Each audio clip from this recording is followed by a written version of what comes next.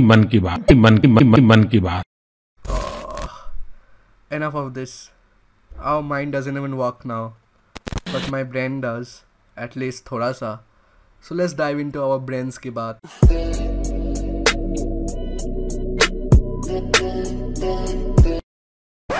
Hey everyone, this is Titash and today I am back with another podcast on Brains কি বাত। আজকের পডকাস্টটাও বাংলায় হচ্ছে এবং মোটামুটি একটা হ্যাট্রিক মতো হয়ে গেছে আমার, এটা 3 নম্বর পডকাস্ট বাংলাতে। তো আজকে আমি যে পডকাস্টটা করছি সেটা হচ্ছে হইচইয়ের একটা শর্ট ফিল্ম, তার উপর আমি পডকাস্টটা করছি, যেটার নাম হচ্ছে দ্য ডার্ক। তো ডার্ক সিনেমাটা আমি বেশ কিছুক্ষণ আগেই দেখলাম এবং আমার সিনেমাটা কিরকম লেগেছে, কিরকম ভয়ের, একটু ভৌতিক সিনেমা, আমি বলেই রাখছি ভৌতিক সিনেমা, তবে কিরকম ভৌতিক সেটা নিয়ে একটা রিভিউ করব।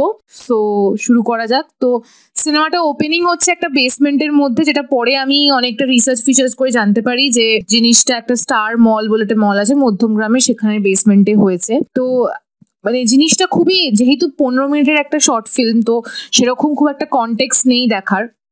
তো দেখাচ্ছে যে একজন লোক, সে আরেকজন লোকের থেকে কিছু টাকা নিচ্ছে, ইন রিটার্ন সে ক্যামেরাবন্দি কিছু ছবি তাকে দিচ্ছে এবং এটাই হচ্ছে একটা ডিলিং মতো হচ্ছে। কারণ এই সমস্ত জিনিস কিছু হয়তো হয়তো অবৈধ কিছু হয়তো কোনো ডিলিং হচ্ছে, যেটার জন্য এটা রাত্রিবেলা দেখানো হয়েছে এবং বেসমেন্টের মধ্যে অনেক বেশ গভীর রাত দেখানো হচ্ছে যে হচ্ছে জিনিসটা। তো এবারে যে টাকাটি নিল সে নিশ্চয়ই কোনো খুন বা সেরকম সম্বন্ধিত সে কিছু করেছে এবং সে যে লোকটা টাকাটা নিল সে টাকাটা নিয়ে তার গাড়ি স্টার্ট করছে, কিন্তু তার গাড়ি কিছুতেই স্টার্ট হচ্ছে না। নানা রকম ভৌতিক বলা ঠিক চলে না, বেশ কিছু অলৌকিক ঘটনা ঘটে চলেছে, যেটা বেশ একটু অদ্ভুত রকমের, যেটা সচরাচর হয় না।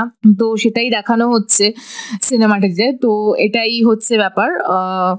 তো এইটা কি করে তারপরে সে দেখালো একটা ভূতের সম্মুখীন হচ্ছে এবং তারপর সে কিভাবে রিকভার করলো সেটা নিয়েই গল্পটা।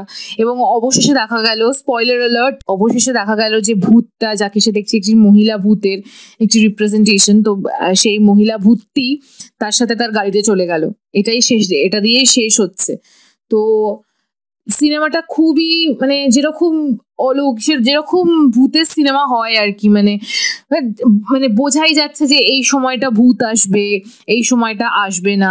তো সেরকম যে হ্যাঁ বিশাল ভয় পেয়েছি বা কিছু সেরকম নয়। আমি নিজে প্রচন্ড ভূতের ভয় পাই, ভূত বিশ্বাস করি। যদিও আমি তালঘর ছবিতে সৌমিত্র চট্টোপাধ্যায়কে বলতে শুনেছি ভূত হচ্ছে একটা মনের ইলিউশন, একটা চিন্তা, বাট তাও আমি ভূতে বেশ যথেষ্ট ভয় পাই এবং আমার খুব আমি যথেষ্ট ভয় পাই এবং এরকমও গেছে যে আমি ভয় সিনেমা, ধরুন এক্সরসিস্ট বা কনজিউরিং দেখে আমি রাত্রে ঘুমোতে পারিনি, এমনও সময় গেছে। তো আমি ভূতের সিনেমা যথেষ্ট ভয় পাই, কিন্তু সেটা এরকম কিছু জাম্প স্কেয়ার দেওয়ার মতো খুব একটা ভৌতিক কিছু নেই এখানে, খুবই সাধারণ যেরকম হয় আর কি। তো সেরকমই একটা খুব সাধারণ ভূতের সিনেমা মানুষের বেশ ভালো লেগেছে, সেটাও আমি দেখলাম। কারণ ভূত নিয়ে বাঙালি এবং মানুষের একটা তো কৌতূহল তো থেকেই যায়। তো সেই অর্থে দেখতে গেলে বেশ মানুষ বেশ ভালোভাবেই সিনেমাটাকে নিয়েছেন। কিন্তু আমার পার্সোনালি ব্যক্তিগতভাবে জিনিসটা আমার খুবই জেনারিক, খুবই স্বাভাবিক লেগেছে, যেরকম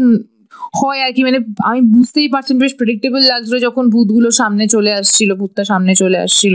তো হ্যাঁ এই আর কি। তো আমি মোটামুটি সিনেমাটা থেকে 10-এ 4 দেব, কারণ অনেক জায়গায় আমার বেশ ঘোলাটে লেগেছে, যেরকম ধরুন সম্পর্কটা যেটা দুটো